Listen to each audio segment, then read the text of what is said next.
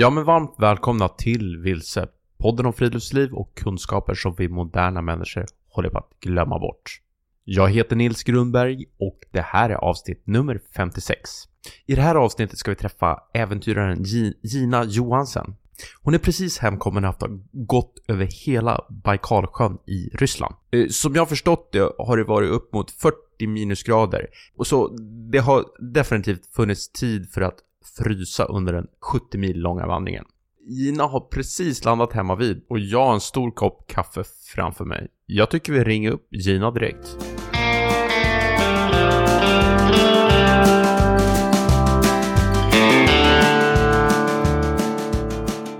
Varmt välkommen Gina Johansen till Vilse. Tack så jättemycket.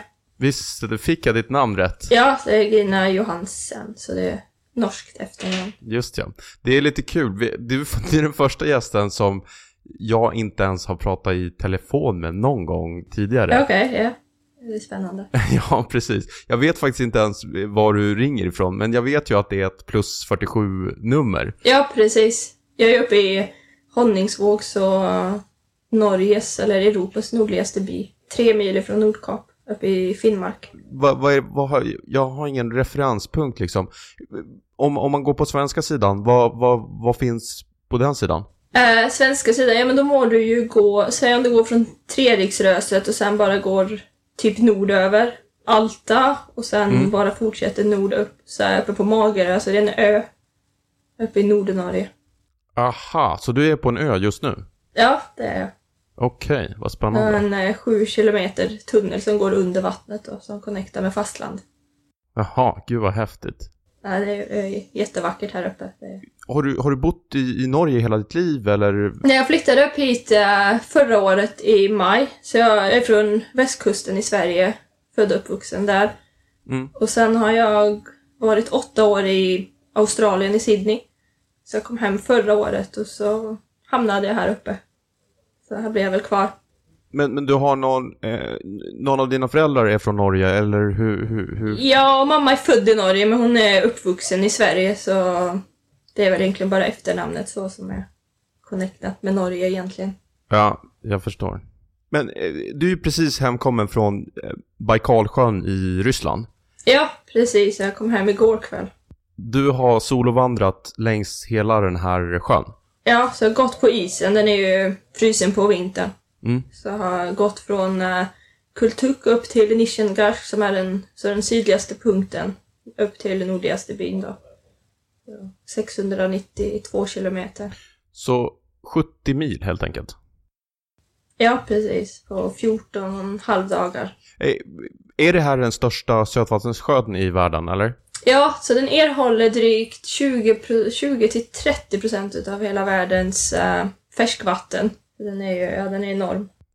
Och du har vandrat helt enkelt? Ja, så jag har gått till fots. Det har varit väldigt lite snö i år.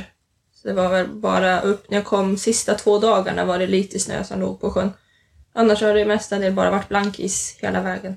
Så skidor hade inte varit något alternativ? Nej, inte i år. Förra året så låg det mycket snö på sjön. Så då var det några som gick på skidor över. Vad är det för temperaturer egentligen under den här tiden av året? Så jag gick ju nu i februari, som är en av de kallaste månaderna på året. Så jag startade i minus 37. Jag vet inte, våren kom dit väldigt snabbt i år, så det blev... Jag hade väl minus 10 sista dagen. Så att jag hade runt minus 20, minus 25 större delen utav hela turen. Första dagarna där var minus 35. Ja, sen när jag var klar med turen och jag kom tillbaka till Irkutsk som jag flög in till, så var det ju plusgrader. Det var ju minus 37, minus 38 när jag anlände bara 2 veckor innan. Så det är någon slags diff på 40 grader? Ja, det var helt sjukt egentligen. Alltså, jag kom dit så var det ju snö och det var enormt kallt. Och sen när jag kom tillbaka 2 veckor senare så var plusgrader och allt hade smält. Så väldigt ovanligt. Det var väl inte normalt. De hade fått vårvädret hade kommit 2-3 veckor tidigare. Det är ju helt orimligt. Alltså tänk dig själv om man är i Sverige och så är det 20 grader på sommaren och så en vecka senare eller några veckor senare är det minus 20 grader. Ja, det är helt sjukt. Som hade veckan innan jag kom så var det minus 41 där nere. Alltså då hade de ju ordentlig vinter. Var det något särskilt skäl till varför du just valde att vandra? Eller varför inte skidor? Ja, jag hade tänkt från första början det var att göra den till fots. Även om det hade legat en del snö. Jag hade snöskor med, eller truga. Nej, så det var väl, jag gjorde en expedition på skidor förra året. Så en hel del folk som har gjort den till fots. Så då, nej, det blev fots. Många åker skridskor över sjön också. Det är ett snabbare alternativ kanske att röra sig över också. Nej, det blev fots med skor med sådana små ispiggar. Men du drog en pulka då också för att ha mer utrustning, eller hur funkade det? Ja, precis. Jag hade väl mellan 55-60 kilo i pulkan. Och där hade jag ju alltid från tält och mat och allt för att klara sig. Ja, jag hade väl räknat ut, jag hade väl med mat och sånt för cirka 20 dagar. Ungefär hur långt gick du en vanlig dag? Så jag gick mellan 50-60 kilometer sista etappen. Och sen första etappen låg på drygt mellan 40-50 kilometer. Så hade jag väl 2 kortare dagar som låg på 28 kilometer. Jag hade problem med bensinläckage på jag använde bensin till köket som bränsle. Så jag hade problem med en flaska som läckte andra dagen. Så jag var tvungen till att gå inom ett ställe och få det fixat. Det blev en kortare dag där. Och sen halvvägs så kommer man upp till en ö. Och det finns det en liten by. Så där sov jag inne en natt och torkade upp sovsäckar och kalkylerade om lite hur lång tid jag hade upp till norra delen då. Så att det blev en liten kortare dag den. Men annars så, mellan 50-60 var väl det som jag normalt gick då. Och du sov i tält? Ja, så sov jag hade ett litet tält med bara en vägg. Det var ganska kallt tält att sova i. Mycket is på väggarna. Så det var väl inte det bekvämaste lösningen kanske. Men det var ett enkelt tält att sätta upp i oväder. Och ett lätt tält att ha med sig då. Men tältar du då på strandkanterna eller hur funkar det? Jag låg ute på isen. Allt från 2 till 5 kilometer ut på isen. Så jag hade eller skruvar som jag skruvade ner. Jag hade 2 typer av tältpluggar med mig. Så första dagen jag skulle sätta upp tältet så ena pluggarna, det var inte en chans att få i dem i isen här på Baikal. Men jag provat dem ute på ordentlig is ute i Finnmark och det var inga problem att skruva i dem här. Så jag hade 4 fungerande tältpluggar. Och sen de andra resterande, den kunde jag få i om jag hittade sprickor och så. Annars fick jag använda mig av isblock och liknande grejer då. Ja, det var lite så nervöst när det var dåligt väder och det blåste mycket och hitta ett bra ställe att tälta på. Men det gick fint. Men det blir ju såklart väldigt utsatt för vind och sådär på sjön. Ja, och speciellt nordligaste delen. De har något som heter Sarmavind. Eller något sånt som de kallar den. Den blåser tydligen upp till orkanstyrkor. Så jag hade ganska tur med vädret. Men jag hade ju en dag som det blåste ordentligt. Jag ramlade ju 2 gånger. Vinden tog tag i mig. Och den pulkan åkte iväg så jag fick ju liksom hänga tag i den. Så jag gled ju ibland en 5 meter ut så när det kom snöfläckar och sånt så fick man liksom stopp. Men jag lyckades ta mig 49 kilometer den dagen i ovädret så det var en tuff dag.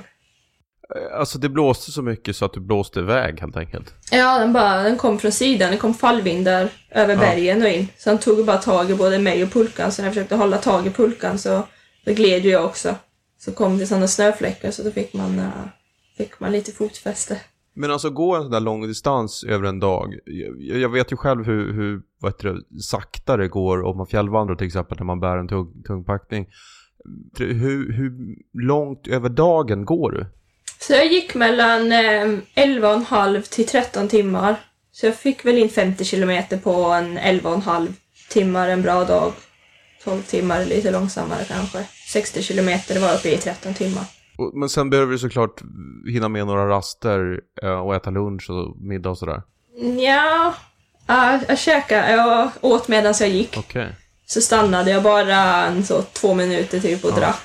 Och fotograferade lite längs vägen. Men det var också så, det var väldigt så snabba bilder här och där liksom. Var du tvungen helt enkelt att vara på liksom röra dig hela tiden? Nej, inte egentligen så, men i början var jag stressad om jag hade i huvudet tänkt att jag skulle kunna gå ganska långt. Så jag hade lite så tidspress på grund utav visumet. Sen jag kom halvvägs så såg jag att jag låg väldigt bra till. Men då ville jag ju försöka avklara det här så fort som möjligt. Och försöka liksom, lite så som en utmaning då. Men det blev mörkt vid runt 6:30 på kvällen.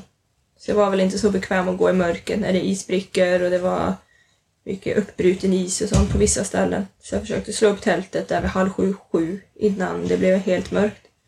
Och sen gick jag i mörkret i 2 timmar på morgonen. Då såg jag ju dagen innan hur området såg ut. När jag påbörjade nästa dag. Ja, just det. Du kunde scouta lite grann. Ja, precis. Man såg liksom att om det var bra områden med fin is eller om det var områden med uppbruten is eller sprickor. Så jag kunde se om jag ska hålla mig närmare land eller längre ut på sjön till exempel. Men är det svårt att navigera när det är så här? Alltså, jag tänker, om man går i fjällen eller sådär, då har man ju mer, ja, där ser jag det fjället och där, man har liksom lite referenspunkter. Blir det krångligt att navigera när man är på en sjön på det där viset? Nej, alltså jag gick ju så pass nära land att jag såg land hela tiden. Ja, just det. Den är ju 8 mil bred, men jag höll mig väl alltid från 2 till 5 kilometer ut på isen.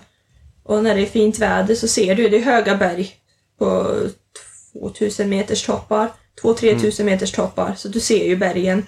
Så det var ju väldigt lätt att navigera sig, så jag gick ju inte in i alla de här bergen, utan då gick jag liksom från udde till udde. Och så jag såg land hela tiden. Det var när det var lite dåligt väder, då såg du kanske inte land lika bra. Men då hade jag GPSen, så jag försökte hålla mig udde till udde. Så är det ju områden som är stora områden med bruten is. Så det går knappt att ta sig igenom.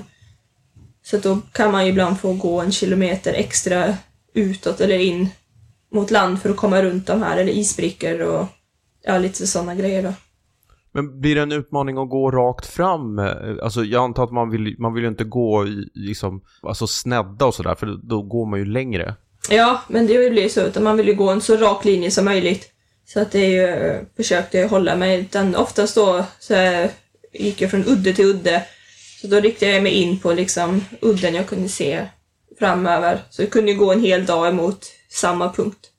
Och det känns ju som att man aldrig kommer fram. Så det är så här.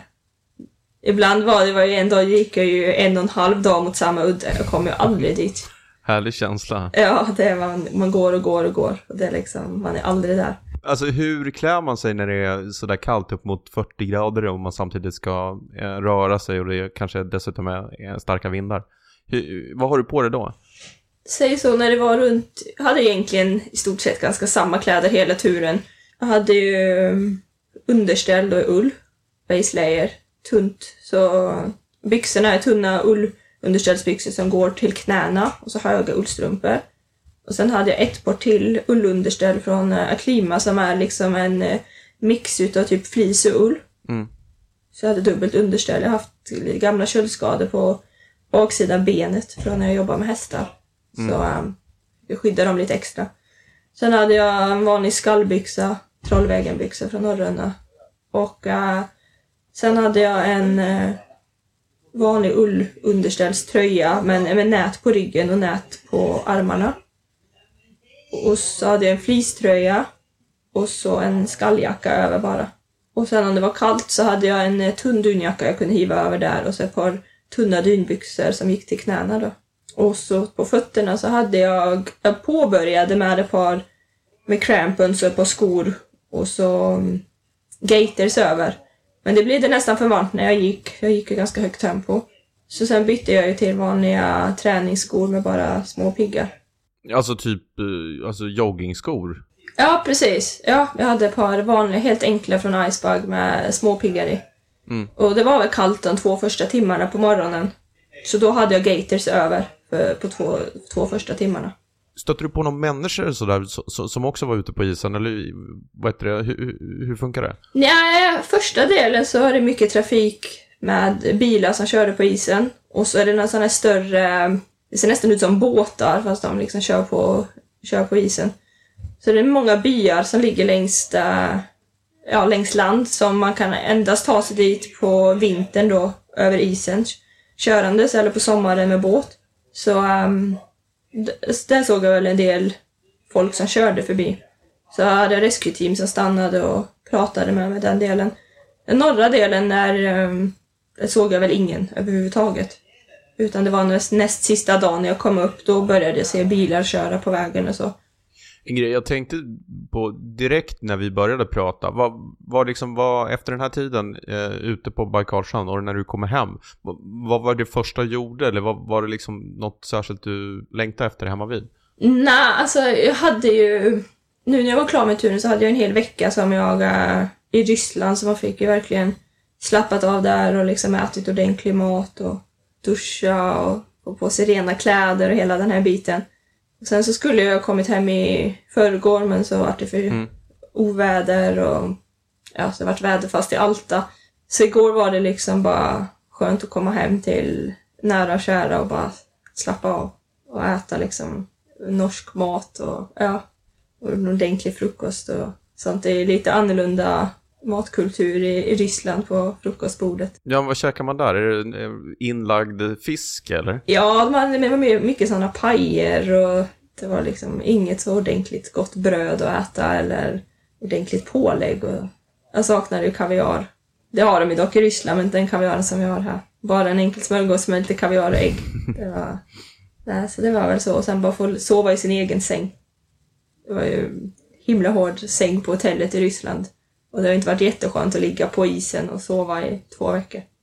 Hur gör man där när man både har liksom rejäl markkyla och helt enkelt väldigt hårt underlag?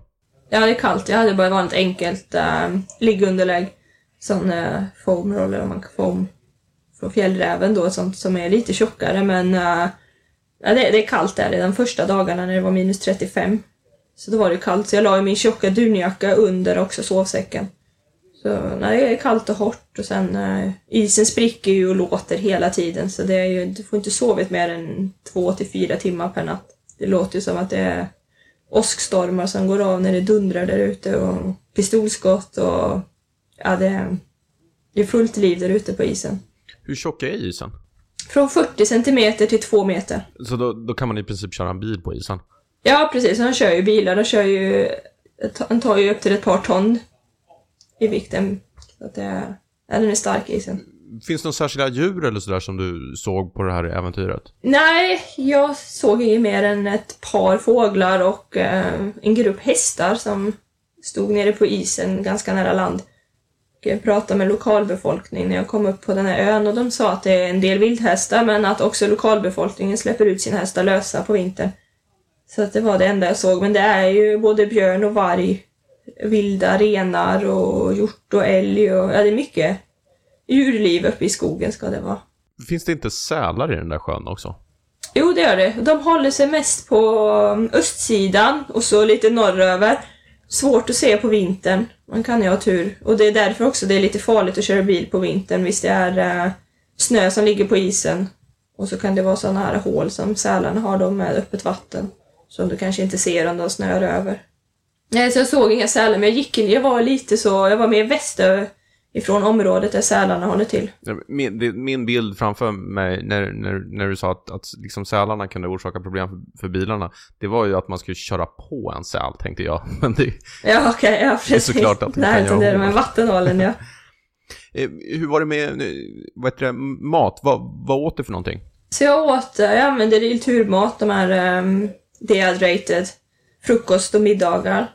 Och sen under dagen så åt jag hade choklad och energibarer från Mooney Valley med mig. Och sen åt jag Cliff Bar, en sån bar om dagen. Och så hade jag beef jerky med mig också, som torkat kött.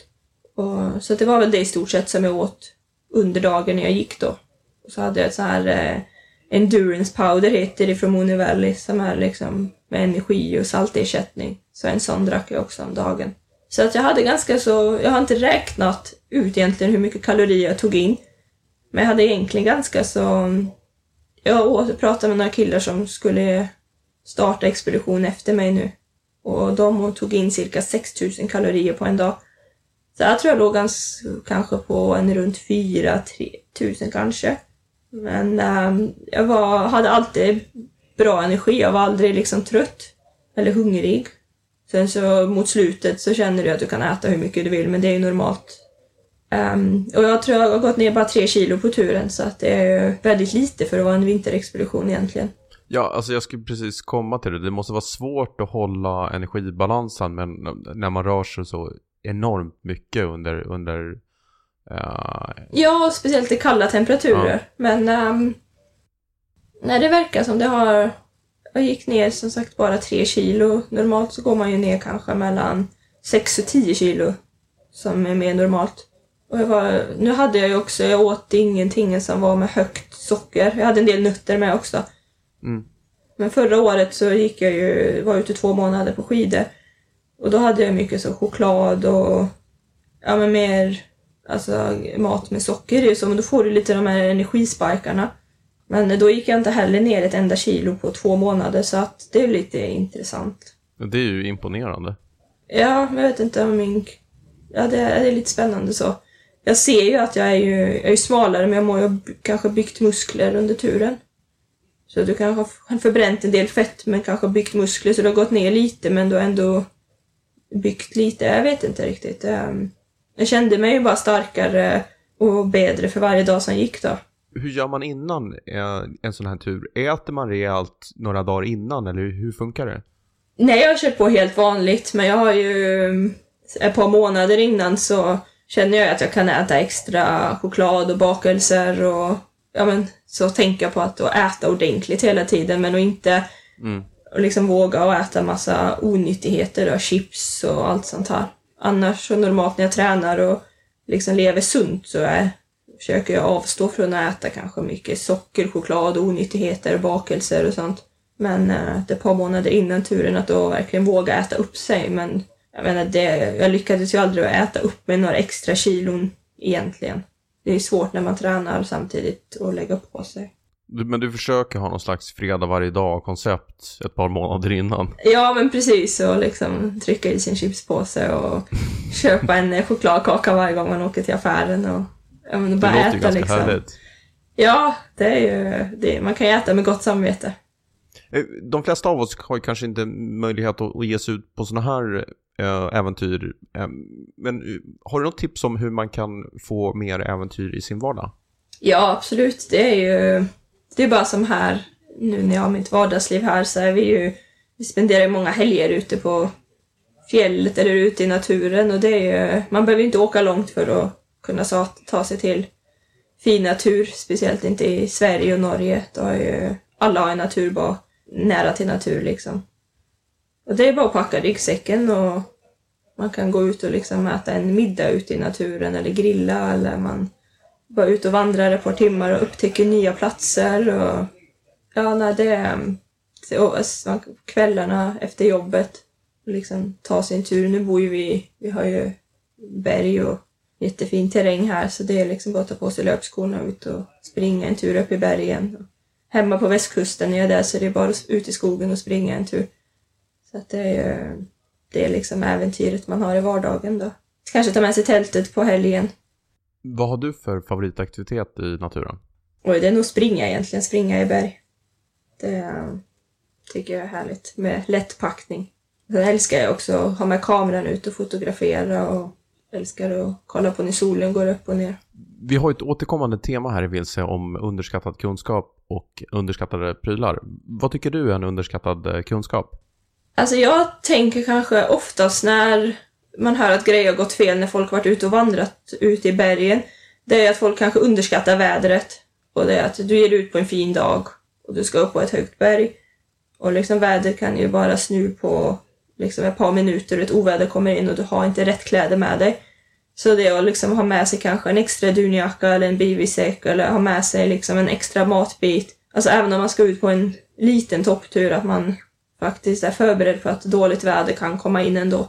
Så att det har jag hört historier som har gått fel, där folk har faktiskt gett sig av jag träffade någon här uppe i Finnmark där någon hade gett sig av i bara löpkläder upp på en topp.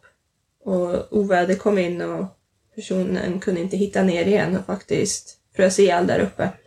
Och var då liksom i sin hemmaterräng, så att det är så lite som behövs till att det ska gå fel. Liksom. Du får in en dimma som kommer in och du ser ju ingenting. Det spelar ingen roll hur känt du är i området. Så faktiskt alltid ha en karta och kompass med och en extra sån dunjacka eller någonting i säcken. Det är smart. Så helt enkelt en underskattad kunskap är att planera för att vädret, det är inte solsken hela tiden utomhus. Nej, precis. Folk kanske man underskattar vädret eller ja. Vad tycker du är en underskattad pryl? Är det något särskilt som du under den här turen eller under din övriga natur- och friluftserfarenhet tycker att fler borde ha? För mig är det som allt jag hade med pulka nu. Liksom allt, i stort sett allting kommer till användning och är viktigt. Liksom allt ifrån att ha med sig en karta och kompass och varma kläder och när du är ute liksom på en övernattningstur, det är ju, du ska ha med kök och alla de här grejerna. Mm. Så det är liksom, det är svårt att sätta finger på kanske en pryl som man, ja, jag vet inte riktigt där. Det kanske är helheten som är den. Ja, men det är liksom helheten, för det man tränger ju, det är så mycket man tränger. Men det är alltid viktigt att ha tillgång till exempel vatten och sånt om du är ute på en längre tur. Det är ju lite A och sånt som folk kan underskatta också när man ger sig ut. Men nej, prylar, jag vet inte riktigt. Allt beror ju lite från tur och tur var du ska. Om det är sommar- och vintertur och långtur och ja. Var det något särskilt som var underskattat när du var på den här turen på Baikalsjön? Nej, alltså klart så hade jag ju... Visst, jag skulle vilja gjort turen ända snabbare och vilja gå ner i vikt, typ i packningen då. Mm. Så är det en del grejer jag skulle kunna ta bort. Men att ta bort också utrustning så är du också i högre risk hvis någonting går fel och du är ute i extremt kalla temperaturer. Så att, och speciellt att röra sig ensam också. Så att all utrustning jag hade med nu kände jag att jag behövde i pulkan.